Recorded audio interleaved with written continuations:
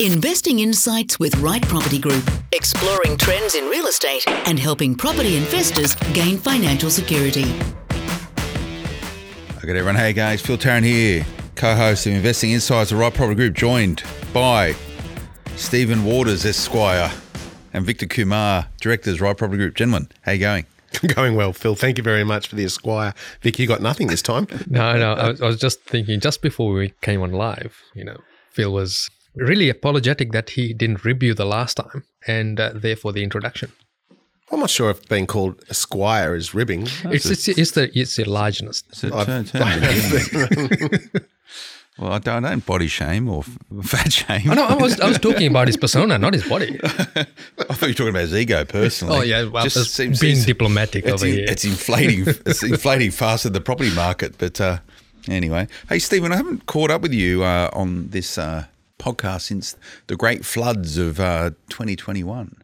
Do you see any impact? I know you sort of live out that part of Sydney, and the Hawkesbury River sort of overflowed, and it was pretty dire for a lot of people. Yeah, we were untouched. Yeah, we were cut off only because of the bridges went under, but we were fine. Unfortunately, a lot of people weren't. Yeah, they lost their homes, their sheds, their equipment, whatever it was. But that's Australia. That's Australia. Yeah, fire, flood, famine. Was it droughts and flooding rains? I love the far horizon. I love the Jewel Sea. Her beauty and her terror, the wide brown land for me. You must know that. Absolutely. Yeah. I sing it every Friday night. Was that Dorothy McKellar? Yeah. But it's amazing how quickly people forget. Same with fires and flood zones. And I think we've touched on that before. Mm-hmm. There are a lot of areas of Australia where people invest today or purchase or live that do go underwater, whether it be the 1 in 50 or the 1 in 100. And it would seem that everybody has short memories until it happens. So the question then is, it's 1 in 100 years, which means that it may happen every second or third generation. So does it really matter when you are actually investing in property, Vic? Look, I think that's the biggest fallacy out there, that it'll only flood 1 in 100, right? So if you look at the Brisbane floods, the 1 in 100 event happened 3 times in 5 years. Yeah. Yeah, so it is very much seasonal. What they're looking at is a historical data to say in the last couple of centuries it's flooded on average once in 100 years. But that does not mean that it's not going to flood next year, or it's not going to flood 3-4 times in a century. It's just a flood level that they've given, and more often it floods historically the shorter the number, so 1 in 20, 1 in 50. Yeah. In that sense. It's tough because people make investment decisions on the information they know in a given time. And I know smart investors will look back down through.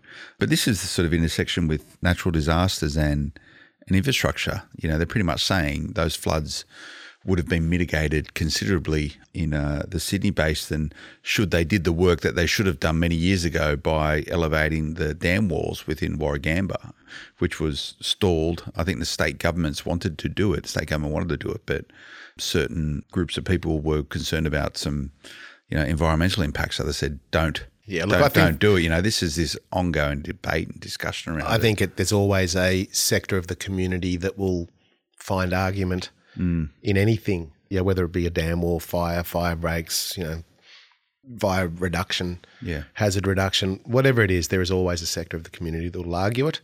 Whether it be right or wrong is a different story, but we just move on. So baseline, never invest in flood-prone areas. Don't invest in a problem you can't solve. Smart. Yeah, because you can't solve floods, right? You can't solve bushfire. If you're investing right in the zone, that's a risk you're taking. So if you're taking that risk, you need to budget for it. And the first thing is, why invest there to begin with? There's always some arguments in investing in those areas if the numbers work, but you need to be looking at it very short term. I think the explanation, though, is within the area itself. So if you take the Hawkesbury area of Sydney, most of that is under 1 in 100. So it's potentially the interpretation of it and how the councils put those overlays on it in terms of their mitigation and their legalities. And one could argue that, well, let's not buy 30-storey walk-up unit blocks built by company A, B and C and call them the Opal Towers because we're going to have problems. I think the easiest way to solve the problem is at the beginning, just get it right. That's it. Yeah. I don't mind that maxim, Vic, around don't invest in problems you can't solve. That's sensible. Sensible. So there's a lot of problems evolving in this current market, though, isn't there? You think is. you guys have been in this game for quite some time. You've seen multiple market cycles, and no doubt you just sit there talking to each other, just watching the same problems arise and emerge, and people make the same wrong decisions you've seen in past markets, and scratch your head and go, you've got podcasts like this. There's a lot of information. I don't know, you guys are very active in supporting property investors, but why do they keep making the same mistakes time and time again? Greed and ego. Is it that much out there? Like, is it happening right now? Do you see it? Oh, for sure. It is. And just to go back, don't invest in something that Don't invest in problems you can't resolve. I think problems that you can't resolve, which I would agree to for the most. However, if you take today's crisis, we've got no control over that, yet we're investing in it. This is true. And because of it.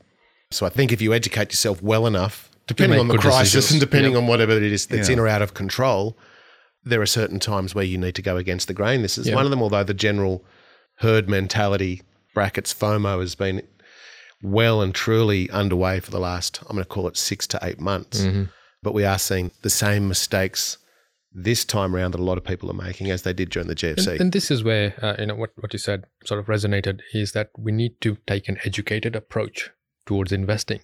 Look at what the situation is. So in this situation, it's the COVID, and how we can take advantage of it, and also look at it from a viewpoint of not today, but how is it going to pan out in 5 years' time? In other words, don't become a Facebook investor.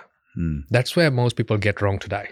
Oh, I can just see a lawsuit happening there. I can see Victor's new book coming out soon. A sequel to, what was the first one called? You should know this. I know. You got a personalised. I do have my own autograph. I read it. It's my Bible for investing in property. But there's a lot of and there is a whole bunch of different theories around you invest when other people aren't investing, and if you do have an appetite for risk, is when you get the biggest gains. And you're seeing all this right now. Now the environment. I was writing a sort of strategy positioning piece the other day, Steve, and I was trying to articulate this current market in a very simple way that most people would understand. And the way I try to frame it, and we're recording this podcast the week after, essentially a week to the day after the handing down of the budget for the coming financial year. And I was trying to understand this current property market, and sort of, if you take the idea of some Martians landed on Australia today, how would you explain the property market to them? And my sort of positioning is, and for you guys to challenge and to help our listeners, there's just this latent activity that's just been sitting around for 2 or 3 years where people haven't been transacting in property. So that's one point. And then intersect that with record low interest rates and largely quite a positive attitude towards the healthy economy moving forward. So pretty good consumer sentiment. There's sort of the 3 pillars of how I tried to shape my narrative position in the property market. Thoughts, fair? Is there anything we're missing there, do you think? I think you could probably add in that it's a flight to safety. Okay. Yeah, it's a very the asset class. Yeah, the asset class. It's very solid. It doesn't have traditionally the peaks and troughs of other asset classes. But I also think that people are aware that there are vast areas throughout Australia that are undersupplied. And as we become more educated, thanks to technology and our ability to get that education, we can make wiser decisions around, potentially some of those fundamentals. And I think people have done that very, very well for the most. However, I think once you start to gain momentum when investing, you tend to experience the wins and you forget about the fundamentals of investing because you're just after the win, the growth. And some of those absolute necessities you start to push by the wayside, and we're starting to see those mistakes again.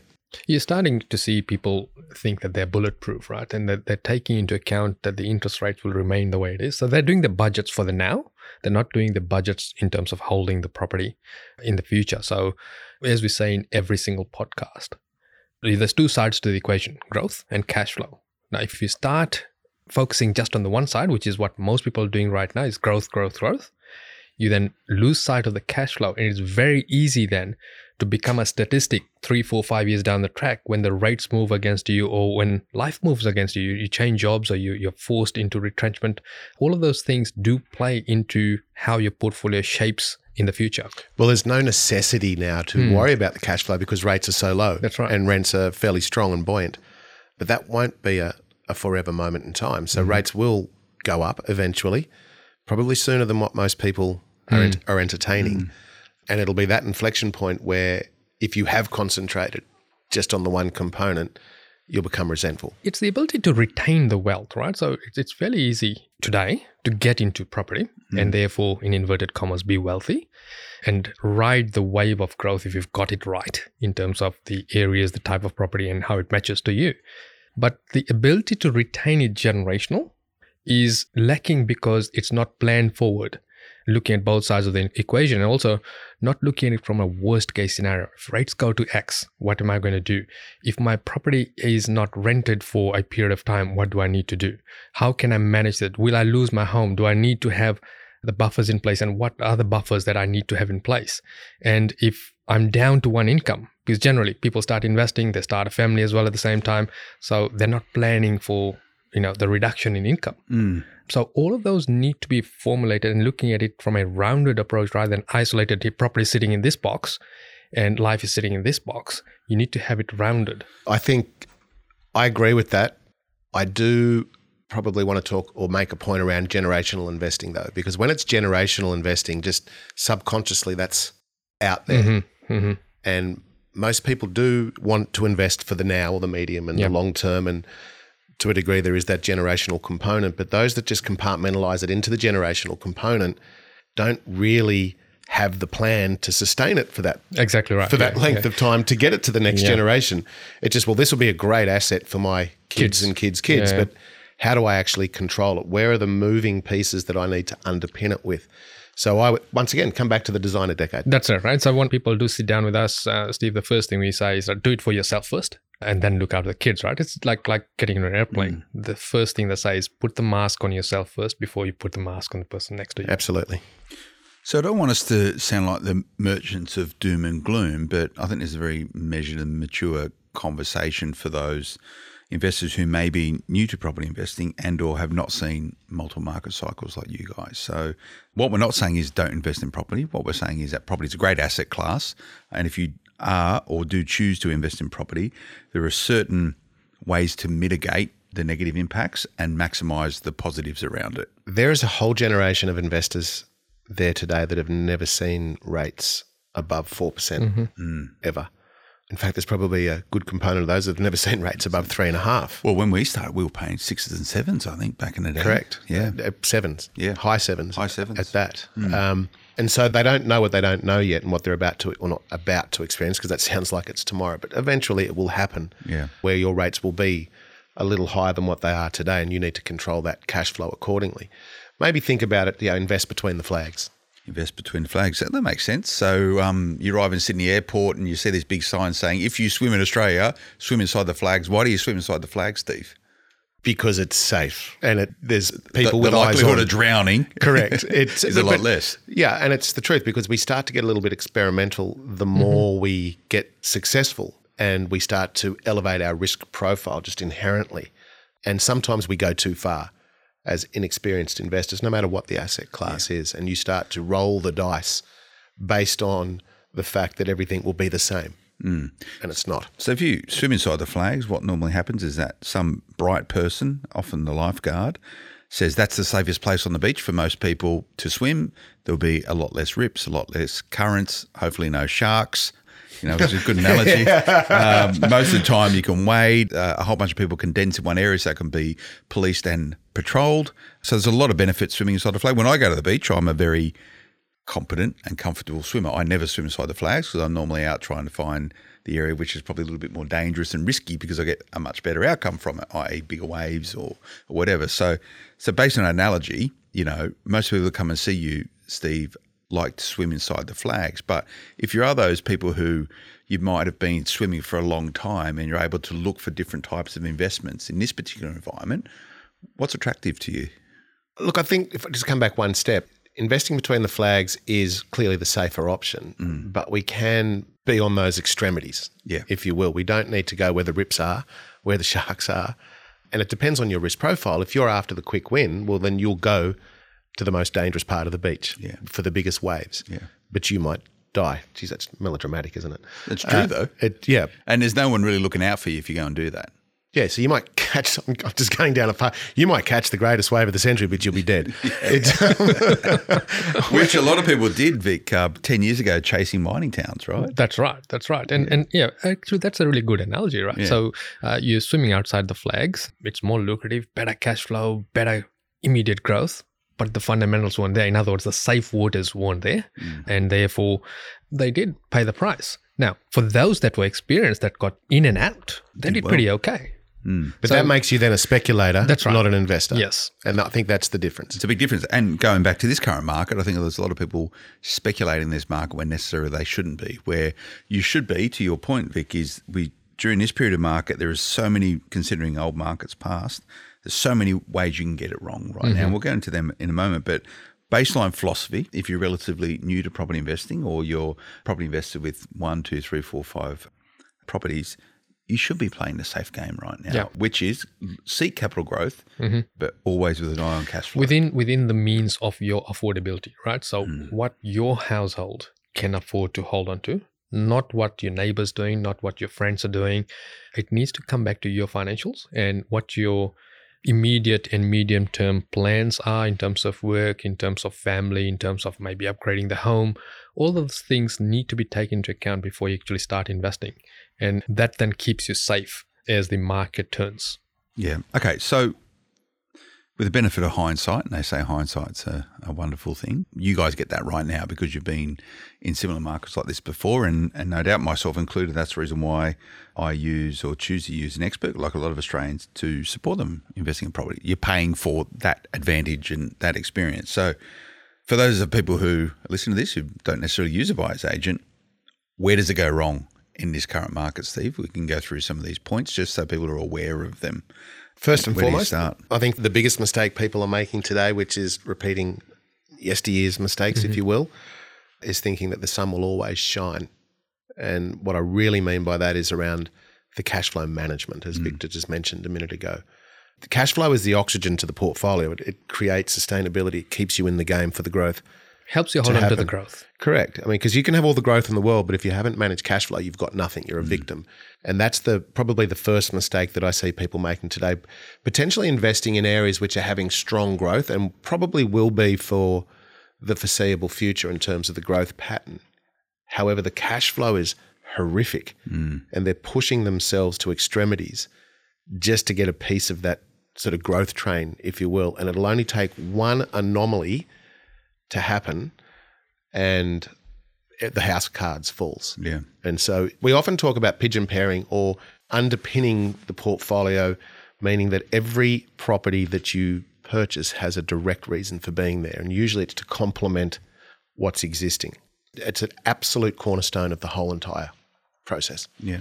And Vic, you've probably seen in your long career doing what you do, people jump in the market, this whole sort of FOMO idea. I better get in now because if I don't get in now, I'm going to miss out on all this growth and I'm never, ever going to be able to start investing in property. So people investing with no direction, you must see it all the time. All the time, right? So one of the common questions people ask is now the right time to invest, right? And that's the wrong question to ask. The right question is now the right time for me to invest, right? The me bit there is what they miss out on. And, for some, this is not the right time because their job may be shaky. They may have just upgraded their home. They may be redlining their borrowing capacity, or there's a few things happening in their life.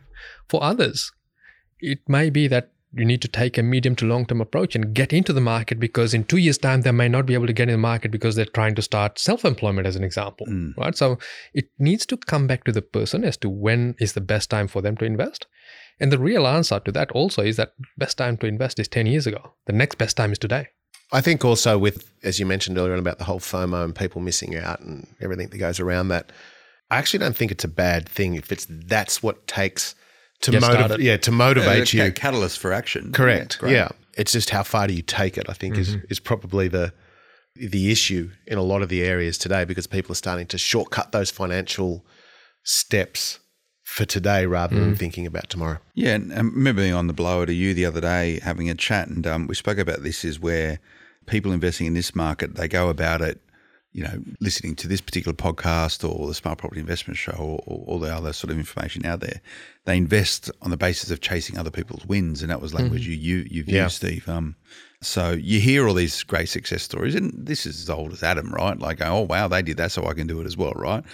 It's okay to seek to emulate success, but it's not necessarily a given. So you got to be quite considered, don't you? That's a really good way. It's not a given. And a lot of people that have that success have been working very hard for many years beforehand, or they've just got dumb lucky. Yeah. And there's probably not much in between.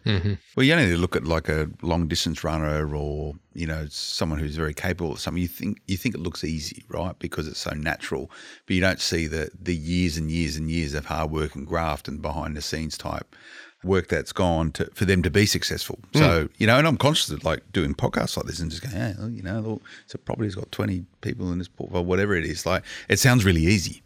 But it's not. And you only hear normally, and I try and break down to actually tell the bad stories, but you only hear the good stories, and therefore a lot of people are sort of clouded with this aura that property investment is easy, and as long as you're in the game, you'll win, just like everyone else. Well, fortunately, time will heal most wounds. Yeah.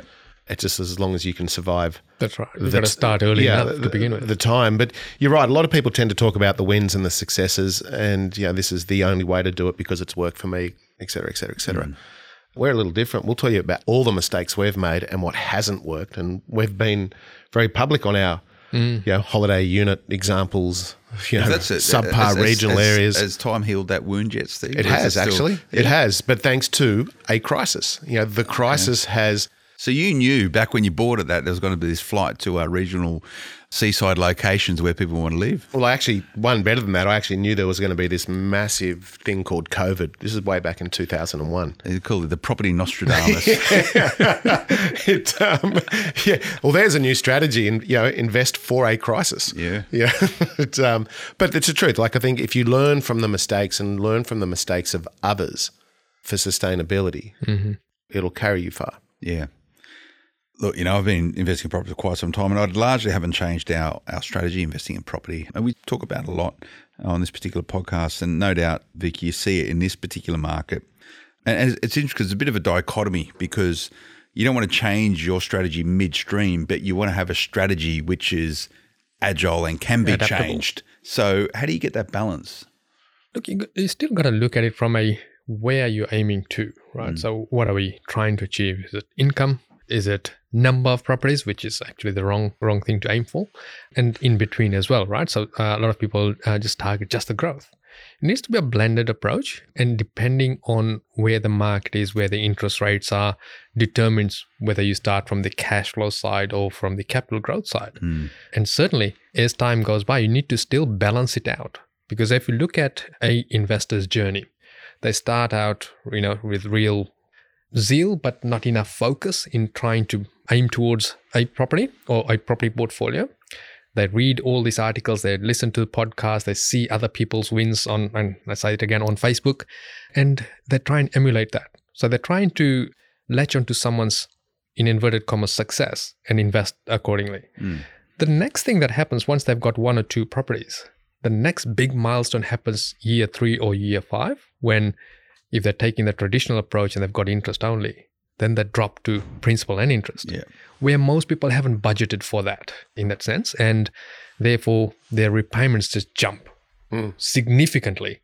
And if they haven't catered for that, it does impact. And then they start thinking, it hasn't worked for me and it hasn't done what it was projected to. But there is these adjustments that you need to make along the way to keep pushing in the direction as to what you're trying to achieve.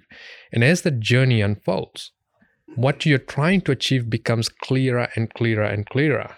And sometimes you've got to bring that forward to achieve it quicker, or push it back, depending where market is, depending on where your income situation is, depending on where your appetite and risk is. And that's the reality of property investing. I agree. I think the other reality to property investing is you are either passive or you are invested. And there's a big difference. So the passive investor is the one that falls into that trap. They're not always looking at the numbers, changing the figures, modeling, forecasting, making those adjustments to give them longevity. Or the passive investor will tackle the problem when it happens. rather than prevention is better than the cure. And that might not just be around cash flow management, portfolio management. It might be about maintenance and repairs, or it might, which then accumulate into a big deal, or it might be around entity structure, accounting, whatever it is. People tend to be more reactive rather than proactive to the portfolio. It's the small adjustments that actually make the journey rather than the big tax and big splay out of money. It's the small adjustments all along the way that actually makes the journey. Yeah. So going back to the point of not being the merchants of doom and gloom, been a bit gloomy. So let's talk about the positives of this current market. So to your point, Victor, if it's time to invest in property when you can, yes, personally invest in property, it's a good point. Take a medium to long-term view. Don't try and get immediate wins. If it happens, good luck, but it's medium to long-term. So are you fielding most phone calls from current customers or previous clients who are now rethinking of buying more? Or is it more sort of new to market property investors? A bit of both. Certainly the people that have had the good portfolio set up in the beginning, now they're in a position to say, hey, I've got a lot more surplus money. The properties that I've bought, we've brought forward a granny flat construction. I've negated all of my negative cash flow. Let's go again. Let's build a second tranche of properties. And for some, we actually turn around and say, you actually don't need to buy anymore. You need to stop buying now and start paying this down so that you actually reach your goal. Because a lot of people mistake action for results. And you need to be making sure that you are results orientated in the sense that you are actually trying to either get to an income or get to an outcome in terms of your portfolio, as opposed to just continually being transactional. I think depending on when they started those, the other answer to that question. So if we look at you're now seeing a second cycle from the end of when you first started investing, which is at the back end of the GFC. Yeah. And so you have seen that moment in time where we had amplified growth, sideways growth. We gave a little bit back, and now you've just seen the second run. So there are lots of clients that are in your position where they're saying, well, we don't need to do something now because we've set the foundations. Now time will do its work, third time around, so to speak. And there are others, depending on what their plan was, that they might have brought forward the second decade, if you will, to start saying, right, how do we eradicate debt? Because the end goal is not to live off equity. The end goal is to be unencumbered. That's the idea. And we're going through this now, this current round of growth, which is nice to see the value of the portfolio going up. But, the catch-22 with that is that there's a lot of work in our portfolio, Smart Property Investment portfolio, which makes it quite a sloppy portfolio, and that is mainly around mortgage interest rates. And to your point, Vic, a lot of stuff now, principal interest, which is only making it even more expensive to hold that portfolio. So, before we want to start doing any more buying, you got to get the bottom line right. You've got to get the bottom line right. But let's explore that. So let's just take your scenario, or the Smart Property Investment portfolio, as someone else's portfolio as an example. So we've entered into a time because of the crisis that it is easier to borrow money today than what it probably has been in the last 5 years at a better rate. Yeah. There is no better time to restructure portfolios now, whether it be that, remember the narrative around the interest-only cliff face? Wasn't going to happen. Yeah. Or the whole P&I scenario, or the property's going down by 30%. Whatever the narrative was, there's always a crisis, just depends on the size and your interpretation.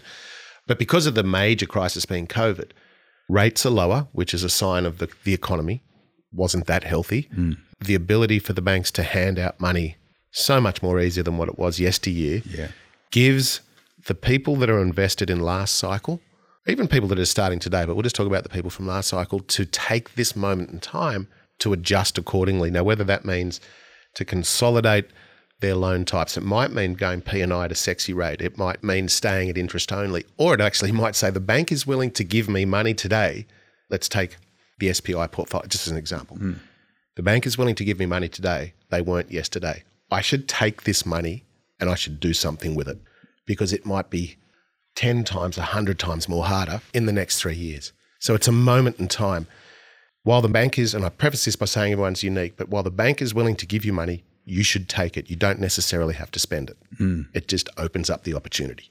Yeah, so the whole adage of make hay while the sun is shining, and in many ways the sun is shining. We've got an economy which is emerging out of COVID-19 in pretty reasonable shape. You've got record low lending environment if you can get a mortgage, and it's a little bit easier to actually get a mortgage. You've got a government intent. You saw from the government, they want to promote growth, right? Wage growth, job growth. They want Australians to feel wealthier. and they're going to keep inflation in check as a result of that. 100%. But you mentioned a minute ago about like it sounds like that we're being a little bit doomy and gloomy. We're not. We're just speaking historically and factually based on the last crisis that we went through. We invested well before it and through it. And the repercussions are very, very similar, both going into it, different trigger points, but also coming out of it, I would believe. Yeah. So how long are we going to be in this environment for, Vic? Who knows? Yeah. Who knows? It's something that, no one can predict the future, right? So we can look at trends, and we can look at, if you look at the government's rhetoric of when the international borders are opening, they're saying late next year. So we know at least we're in this for at least a year. And if you look at the rate prediction of the banks, look, they're saying rates are not going to go up. Others are saying rates will go down. Others are saying, it'll remain the same. You need to look at it from a viewpoint that the reset of rates when it does go up is above 4%. Yeah. And we need to cater towards that. When you're buying a property, we need to look at it and do our figures at the 4% so that if it does go up there, we can afford it. And then look at what it's costing you right now. These are the anomalies within people's lives, because if you get stuck at 4%, one might argue that you've actually taken your eye off the ball and not fixed rates accordingly. And let's imagine that you did that for 5 years. That's that 5 years of certainty in terms of your outgoings, but it's what happens after that 5 years as you come off the rates, which nobody knows what's going to happen in their life. And in terms of the borders and when they're going to open, no one has a clue. Yeah. And the other part of that question is when the borders open, at what point will the borders open to make a difference in terms of the volume of people coming in and out? Yeah. That's the real question. That's some time away. And you see the Virgin CEO coming out saying open the borders this year, even if some people have to die. Maybe I'm hoping that she was taken out of context. Maybe. That was a pretty big call. But we're sort of talking about this bubble, right? That's a nice, safe bubble that we're in right now. But at a point in time, we have to open up the borders. And now they're trying to accelerate vaccines, right? They're saying, hey, get in there, get vaccinated, and you'll be allowed to travel soon. But it has to be it has to be a worldwide effort, because up until that, we're in a very disjointed worldwide community and economy. And for that to happen, everyone's getting vaccinated or whatever it may be. But for Australia, I think if we try to forecast a little bit, not so much around the border opening, but when there is that enough volume to make a difference, and therefore the rest of the world is probably in the same boat as well, I believe we've got a 3-stage market. And that 3-stage market is, we're already at stage 1 where we've seen some pretty good growth throughout most of the areas. I would believe that we've reached peak rate of growth. In fact, I think I called it. I think it topped out 8% in Sydney in March. Yeah, I talked about it in March. I said, I think that's it. The shine's starting to get out of the market. You can't maintain that rapid growth. But that's that point I made also. That was sort of the take-up of all that latent demand. That was there. Correct. That was the euphoric stage, if you will. And whilst I think we've reached the peak rate of growth, I don't for 1 minute think that we're going to go sideways. I think it'll become more about choice. So the FOMO factor will start to diminish a little bit. We also talked about the first homeowners and the upsizers and the downsizers were just going to get sick of being flogged at auctions or private treaty, and they would recede from the market, therefore topping out in combination with more listings. We've now passed that. I'm going to call it 4 weeks ago. But the second stage of the market we'll get back to an element of normality when the narrative around rates and certain economic conditions start to become more prevalent, and people will just say, okay, well, now we're in a normal cycle. We don't know how long that cycle, it could be 2 months, could be 2 years. Yeah. Then you'll start to see the third stage of the market, which will be when the borders open enough in terms of volume, which will start to absorb supply in some of those areas and then emanate out to the suburbs, which are already potentially undersupplied. And that'll be the third phase of the cycle. So it's almost like if there was cameras, it's up. Yeah. It's like steps. Yeah. It'll be steps. Step going up, but there'll be 3 steps. Yeah, I'd sort of largely agree that thesis, Stephen. 8% growth in a quarter is ridiculous. But what I am starting to see, no doubt you guys are actually seeing on the ground truth, every location got an uplift in that March quarter, irrespective of where you are in Australia. But what's got to start happening now, you can't be guaranteed that every suburb, every asset, every location is going to move at the same speed. You're going to start getting two-speed markets, as in those locations which had the inherent reasons why they should be going up in values, whereas you're going to get those which have just swallowed up all that demand and they'll just start flatlining again. And I would probably say there was a 3-tier market. So there was the attached in the inner city subpar, sub-quality stock, which was largely catering for the transient. Like students and backpackers and service industry around the city, which suffered horrifically whilst everything was still going up in the detached sort of areas. Sydney did extremely well. We targeted the Central Coast probably 18 months ago, so before COVID. Then when COVID hit, we doubled down. And I'd argue that we've had 30% growth there. Easily. As well as rents going through the roof to the point going back, say, let's call it 4 months ago, where you'd put a property up for rent, there'd be 15 applicants paying over asking and advance, because that was the sort of liquidity of the market. It was very, very tight, but it's only a mirror image of multiple markets like that across Australia, which was always going to happen pre-COVID. It's just that COVID has brought that inflection point between supply and demand forward. Yet the other tier of the market is still oversupplied, and that's the attached dwellings. Yeah. Is there attached dwellings in Gosford? How are they going? That's the Central Coast market. They've actually taken up because the Central Coast has had a This is the infill that'll happen just through. Well, it's because people got out of town. So there are so many owners that were renting in Sydney that have taken the coastal lifestyle, which is affordability and lifestyle. And what's that done is and the North Connects, which is a great. And we talked about about that like years ago. The North Connects is going to make a massive difference to that coastal What region. we're talking about there is the new. What's it got to be about 5 or 6 Ks, right? A tunnel. It's open. Tunnel. Yeah. So it's made a massive difference. And so a lot of the fundamentals, if not all of them, were there. All the ingredients were in the pot. It took the crisis Amplified to expose the area, because a lot of people didn't know it existed. And there's places like in Melbourne, same thing. Yeah. Down the surf coast. Same thing with Brisbane in the Bayside areas. Same thing with Perth. Same thing with Tassie, South Australia. The crisis has just highlighted what was already there. So in summary, Victor, this particular podcast, give us the oracle 1 minute on that. Well, you're going to start investing with the future in mind. So looking at it, first of all, affordability right now, but more importantly, affordability when the rates do go up, and what you're going to do to mitigate that risk in your portfolio so that you don't do the heavy lifting now and then lose all of your gains at a time when the interest rates are higher, because you can bet that most people that aren't planning forward will run into trouble at that point in time. Now, we don't know whether that's 2 years, 3 years, 10 years down the track, but that will be a point in time where there'll be a lot more statistics in terms of mortgagee in possession or forced sales, because people haven't planned forward well enough. So that this whole podcast, essentially, don't become a statistic, Steve. Don't become a statistic, but also not be negative, be tactically aggressive, because I think it's still as good a time as I've seen in 21 years. Yeah, and I reckon it's tactically aggressive is a doctrine they teach all warfighters, saying, always be on the front foot rather than the back foot, but you've got to be tactical about how you actually go about chasing those fights. Absolutely, because if you back yourself into a corner trying to protect your position with sort of no amplification, you actually go backwards. And you do get some wins. It's good for morale if you are moving forward rather than going backwards, all those type of stuff. You go on. It's a great environment and ecosystem what we have today. So take advantage of it. So if people want to chat with you guys about being tactically aggressive in this market, you guys same as usual. Open doors. How do you get in touch with you guys?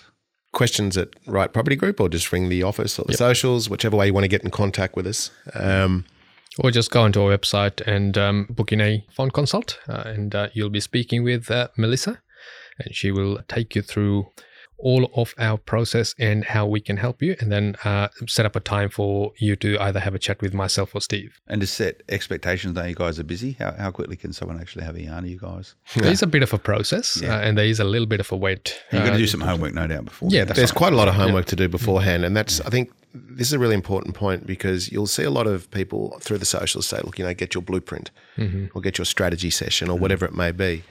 And it's a little bit misleading, because a strategy can't be created until someone knows your entire position sort of intimately. Yeah.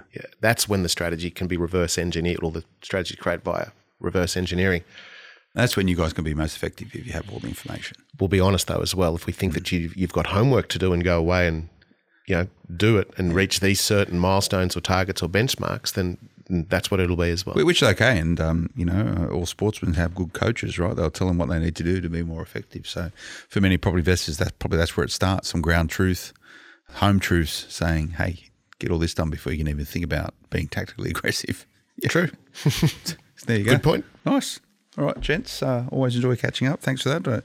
Very informative. And, just to summarise, this by no means is us being pessimistic about this current market. We're all big advocates of property as an asset class, and we all see great opportunities in this market because I am, and I can't speak on behalf of you, but we're ready to go. And I'd like to think we're always ready to go. There's always some bits that need fixing up, finance being one of them. But don't go into this market looking for the negatives. Look for the positives, but be realistic about where those mistakes can be made and learn from the experience of others. There is ways to mitigate a whole bunch of negatives in property by being smart and making sure you've got the right people on your side. Investing Insights of Right Property Group. I hope you enjoyed it. There's many, many episodes if you want to go back and listen to them. And irrespective, even if they're a couple of years old, fundamentally the information remains the same. It's just the dynamics of the market which may be evolved. We'll see you again next time. Until then, bye-bye. The information featured in this podcast is general in nature, does not take into consideration your financial situation or individual needs, and should not be relied upon. Before making any investment, insurance, tax, property or financial planning decision, you should consult a licensed professional who can advise whether your decision is appropriate for you.